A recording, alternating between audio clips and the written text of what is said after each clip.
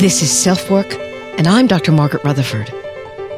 At SelfWork, we'll discuss psychological and emotional issues common in today's world and what to do about them. I'm Dr. Margaret, and SelfWork is a podcast dedicated to you taking just a few minutes today for your own self-work. Hello, everyone, and welcome to SelfWork.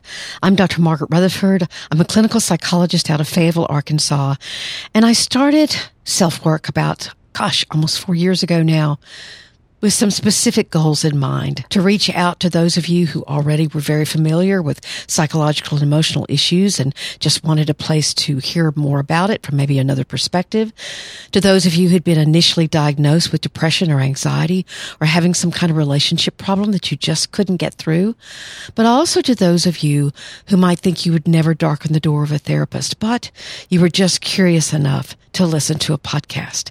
I wanted to extend the walls of my practice. I have loved being a therapist for over 25 years, and I wanted to reach out to more people. You know, most of us who aren't in denial about the seriousness of this pandemic are experiencing more anxiety these days. In fact, I would imagine that even those people that look like they're in denial are also anxious. We're washing our hands more, careful about what we pick up or how we touch things, wearing masks or even face shields. So today in this episode sponsored by BetterHelp, I'm going to share some facts about 3 different mental illnesses that actually may be emerging with COVID or certainly could be escalating. I've heard about it with my own patients, and certainly it's no surprise, given both the specific fears of getting this potentially deadly illness and its nature as a respiratory virus, not something we can see and thus avoid. So what are those 3 illnesses? First, we'll talk about obsessive compulsive disorder, or OCD. We'll go over the differences between obsessions and compulsions. The second one is actually phobias, and the 2 we're going to look at most specifically are germophobia, fear of germs, bacteria, and viruses, or agoraphobia, which are fears concerning leaving the house, and is much more limiting than social anxiety. But the last, PTSD, post-traumatic stress disorder. Actually, PTSD is not an anxiety disorder anymore. It's been moved in the diagnostic manual and is now considered a more trauma-based disorder. But of course, there's a lot of anxiety that is invoked with PTSD. As usual, I'll not only tell the stories of real people who struggle with these conditions, but how they're coping in the midst of the pandemic, or how they got better, and what they and you can do about it. I'm purposefully leaving out generalized anxiety disorder, social anxiety, and panic disorder, not because they're not important, but simply because of time. Our listener email for this week, a regular feature of SelfWork. We hear someone state that they've been in a relationship with someone else who says they've stepped on their identity. The listener says they don't think that's possible, but are just curious enough to ask me if and how that could happen. So I'll be happy to answer. So sit back, relax, wash your hands, and let's talk about anxiety during COVID and how it could actually emerge as a classic mental illness.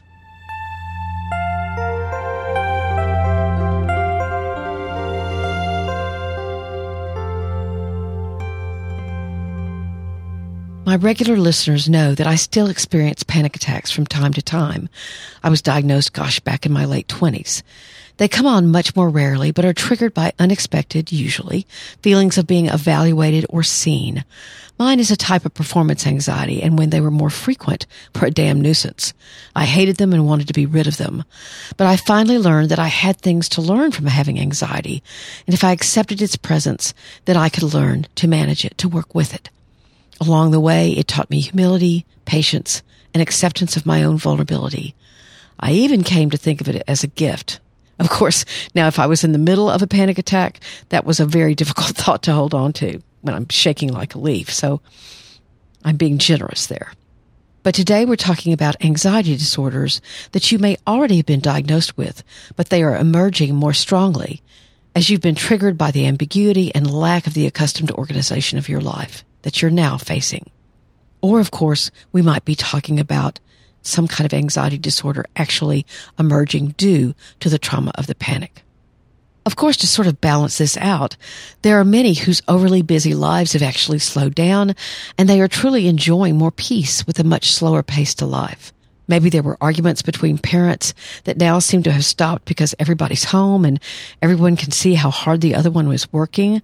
Maybe a parent who was quieter and more introverted didn't feel as much a part of their camp-loving, sports-oriented family, but now, with more time reading and playing games at home, can feel more of a part of things. Maybe kids were struggling with online classes or parents struggling with the dual role of teacher and parent, but all of a sudden, creativity is coming to the rescue. New priorities are being honored, and even adoptions of pets are at an all-time high. It's like, well, since we're not sure how we're going to take care of ourselves, let's take care of an animal. Love that. But it's not that way for everyone, especially not for those with an anxiety or trauma-based disorder. But before we get to the specifics, I'd like you to hear a special offer from BetterHelp.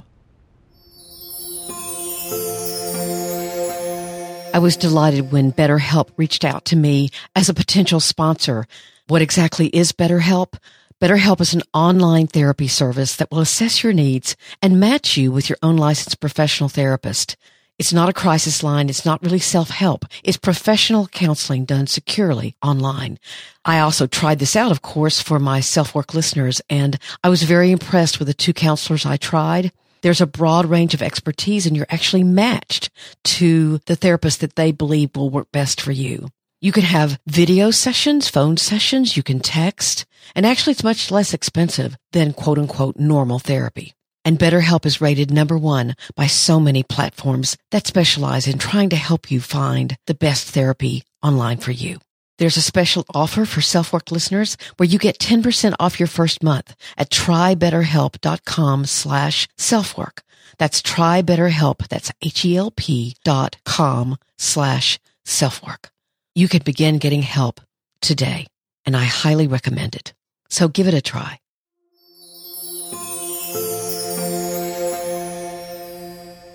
Okay, let's get down to it. Let's first focus on OCD, obsessive compulsive disorder. This diagnosis has been popularized by the people who will say, I'm just so OCD. And what they often mean is that they like structure. Maybe change isn't something they adapt well to, that kind of thing. Maybe they keep checklists. But true OCD is miserable. Nobody who has OCD wants to have OCD. The obsessions can cause your thoughts to rapidly move from irrational belief to irrational belief and fear. I remember learning in grad school, however, to pay attention to what might be the kernel of truth in an obsession, basically challenging its irrationality. I remember a woman I worked with who was older, probably about my age now, and she had an obsessive fear that there were people living in her attic. And she would perform certain things compulsively to help soothe that anxiety, like staying up all night and sleeping during the daytime. Come to find out, in her past, some local neighborhood boys had thrown rocks at her attic windows. It was a minor prank, but that's when her obsessions began. Obsessions are unwanted and obtrusive thoughts. Compulsions are behaviors that you tell yourself you must perform to get rid of the anxiety, or at least help you cope with it. Here's a great breakdown of the different kinds of obsessions and their accompanying compulsions. There are washers who are afraid of contamination. They usually have cleaning or hand-washing compulsions, which can also turn into germophobia. Checkers repeatedly check things. Is the oven turned off? Is the door locked? And they associate that with harm or danger, meaning this house could burn down. That's the irrational thought. What I do in therapy is I often like to use an interrupter here. So let's say the checking is about making sure she's gotten her keys. I'll have her put a bell on her keys and only move her bag to hear them so she doesn't have to go rummaging around in her purse. Again, you want to move away slowly from the checking behavior piece by piece and learn how to manage your anxiety slowly but surely. So they're washers, checkers, and then there are doubters and sinners who are afraid that if everything isn't perfect or done just right, something terrible will happen or they will be punished. And this is a thought that they obsess about. Now, it's interesting because someone with this disorder who's also a doubter or a sinner might project this onto you. For example, asking you, do you think you're being punished for something if you're struggling in some way? These people really have a hard time. Then there are counters and arrangers. These people are obsessed with order and symmetry. Again, they have to have it in order to control their anxiety. They may have superstitions about certain numbers, colors, or arrangements. These are people who have to have things arranged in 2s or 3s, but always the same. If I have someone in my office with OCD, I have an old-timey grate back behind my chair, and I can tell when they're starting to count the number of spaces in the grate. And we laugh, and I get them distracted, but they're doing that to somehow feel less anxious. The last group are hoarders, and they fear that something bad will happen if they throw anything away. They compulsively hoard things that they don't need or even use.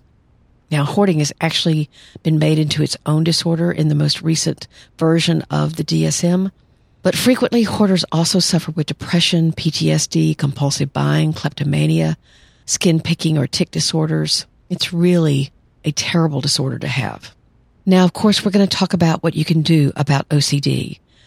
Most of the treatments for OCD rely on what's called exposure therapy, meaning that you force yourself to live through a small amount, and I mean small, amount of anxiety at a time, and introduce more and more time between the obsession and the compulsive act, meaning I'm afraid the house is going to burn down, and so you say, I've got to go check if I turn the stove off, and you wait 15 seconds, and then you wait 20 seconds, and then you wait 30 seconds, until you've gotten it up to 30 minutes. What you learn during that time is to self-manage that anxiety with soothing statements. And with therapy and CBT, cognitive behavioral work, you can begin to evaluate the rationality of those very fears. Now, as most people can see, this becomes much more complicated during a pandemic because it's truly and rationally harder to see what is rational and what's not. So counting on experts, true experts, not the neighborhood person who sends you dramatic Facebook posts, you can rely on them, and you can also use mindfulness practice and try to stay very much in the present moment. You want to be able to respond, not react. That's the goal for so many anxiety sufferers. To notice, but stay rationally detached from irrational fear. Let's move on to phobias. There are a lot of them. Yours truly has an irrational fear or phobia of heights. I can't look over a second-floor balcony without my stomach feeling queasy. But, and here's one of the important features, it doesn't interfere with my life. So it's a discomfort for me, but to call it a phobia is probably a little bit strong. Here's another example. People can be nervous about becoming sick or more worried than normal about getting the virus during the pandemic, and this will lead to good practices and caution. But someone with germophobia can't control their actions, and they will avoid anything that might contaminate them to the point of being ridiculous. Now, there was a detective show years ago whose title role was Monk, who solved cases primarily because of the strength of details he noticed at the crime scene, a plus from his anxiety. But he did lots of unusual things to avoid germs. Howie Mandel, the comedian and one of the judges of America's Got Talent, is a professed germaphobe. We can laugh with these guys, but I just talked to someone last week whose OCD and germophobia has been viciously triggered by the pandemic. And she called me because she's been managing it pretty well, but now she's being expected to return to normal work. She was desperate for help. Again, you might notice yourself being a little bit more leery of germs or getting anxious about your supply of disinfectant wipes getting low. But how much is it interfering with your life? And that's what you want to be very honest with yourself, or at least try to be even during this pandemic. Now let's talk about agoraphobia. Just like people with eating disorders are struggling through this pandemic with so much focus on eating at home and food in general, agoraphobes, people who irrationally fear leaving home, are now being given permission to do just that. And their fear can intensify because their ability to discern what's safe and what's not is a struggle for them normally. Given COVID, it's becoming truly difficult. I worked with a medical student years ago who struggled with this. Interestingly, as long as she was in her white coat and acting as a physician, she was fine. But take it off, and her fears, learned sadly in childhood that the world was too dangerous and people not to be trusted. That fear grew very quickly. By the time she got home, she was terrified. After she married, she and her husband wanted to have children, and the last thing she wanted was to pass her fears on. So she came into therapy. She did a great job of slowly and carefully exposing herself to her anxieties, and she got better. I don't mean to make this sound easy. Again, this has to be a very slow process. But with patience and with support from a really good therapist who knows a lot about anxiety, or just from some of your friends, if you feel like you can do it by yourself, then you can do it. I'll give you another quick example. I had someone who was really afraid to go into big box stores. And so what I started to have her do, she sort of had a box store-ophobia, I guess. I'm not making fun of it. I just, I'm not sure what kind of phobia it would be. But I would have her just park in the farthest parking place in the parking lot of some big box store and sit there for maybe 5 minutes, watch people go in and out, and then leave. And gradually we got her car closer and closer to, let's say, Lowe's or Home Depot or something.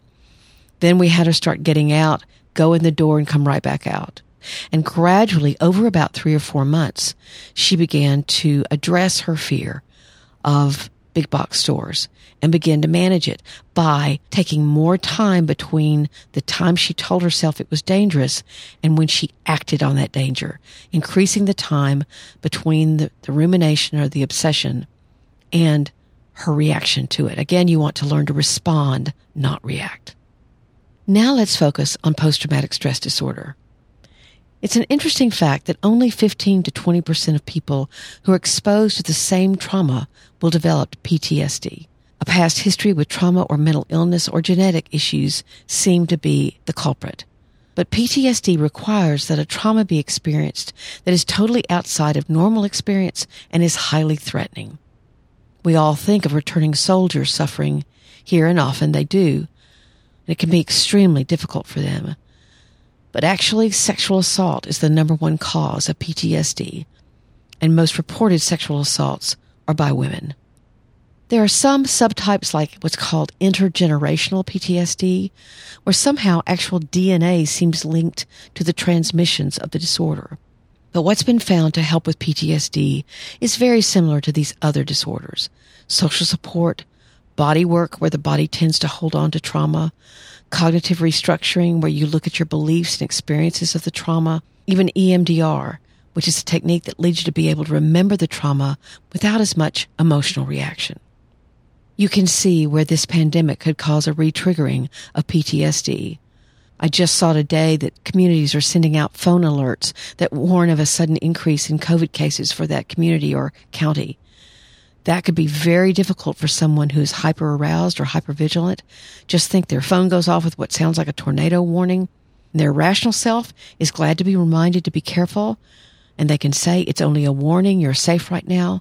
But your irrational self that has PTSD or struggles with it may sense immediate danger and get lost in a flashback or have nightmares, or do something impulsive, like drive way too fast to somewhere you might feel more safe, where you're actually putting your safety more in danger.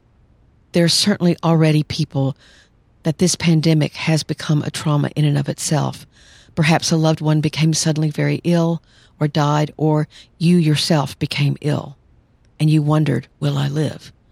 I think as a culture, we'll need to watch for these signs in one another and ourselves very carefully. Post-traumatic stress disorder may emerge in people for the first time as we begin to slowly assess these mental consequences of the pandemic.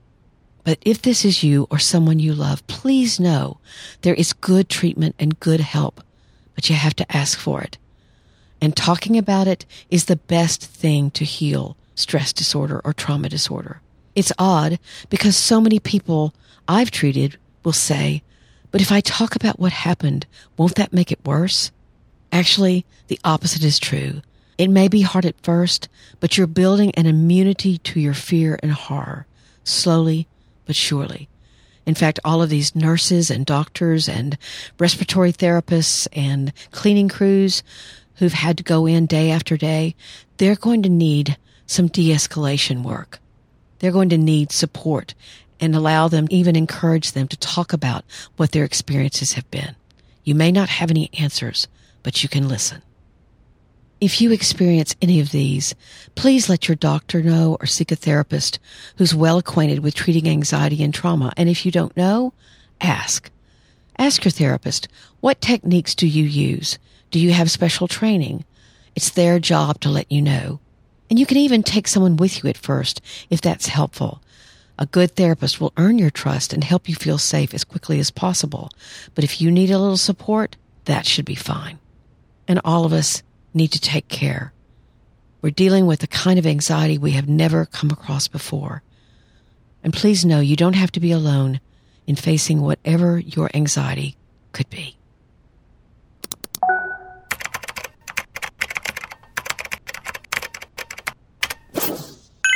Our listener email today was from someone who used the Speak Pipe feature, and she had a beautiful accent, and I hope that I understood exactly what she said. Let's listen. Hi, Dr. Margaret. I've been listening to your podcast for a while now. I would like to know what are your thoughts on the following. I've been in a relationship with someone from where she had told me that I constantly stripped her of her identity. However, I don't feel I did in any way. Can you please help me in understanding how I could have done that? Thank you. If I heard this person correctly, their question was to try to understand how they could be stepping on the identity of someone they cared about and then not even know it. So the first thing I'll say is that far too often people feel as if their mind should be read, even though they may have given off lots of nonverbal cues or made passive-aggressive choices that would, quote-unquote, get the message across. But sometimes, in fact often, when someone is feeling left out or not respected or not seen, they have to verbalize that. I well remember a time when my husband and I would get in the same fight about money every month. One day he looked at me and told me explicitly how he thought I was treating him. And he was right. But I hadn't been able to see it, and I'm trained to see stuff like this, except, of course, in myself. Now, he explained it to me clearly and without anger, and that helped. So, you may think the other person should see or ought to see how they're stepping on your toes, but sometimes we can all be blind to our own vulnerabilities. However, I want to also be quick to wonder, perhaps this listener grew up in a family or a culture where one partner was permitted or even encouraged to dominate the other. That was accepted, or what they learned was acceptable. This could be males dominating females or vice versa. But it's not okay for the person who's being dominated or stepped on. So I would wonder with you about what you learned in your family, about respect, about control issues. Was it okay for one person to have all the control, or was it not? And what do you think? What rules do you still want to follow? Here's one more thing. I've heard many people say in couples therapy that after they hear that their partner has an issue with something, they'll say, well, it's not an issue for me. And my response is usually, if you want your partner to feel respected, then you may not agree with their issue, but you can try to understand it.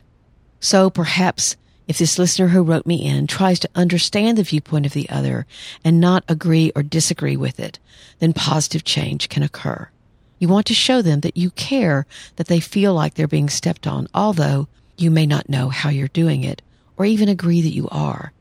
But what matters is your empathy.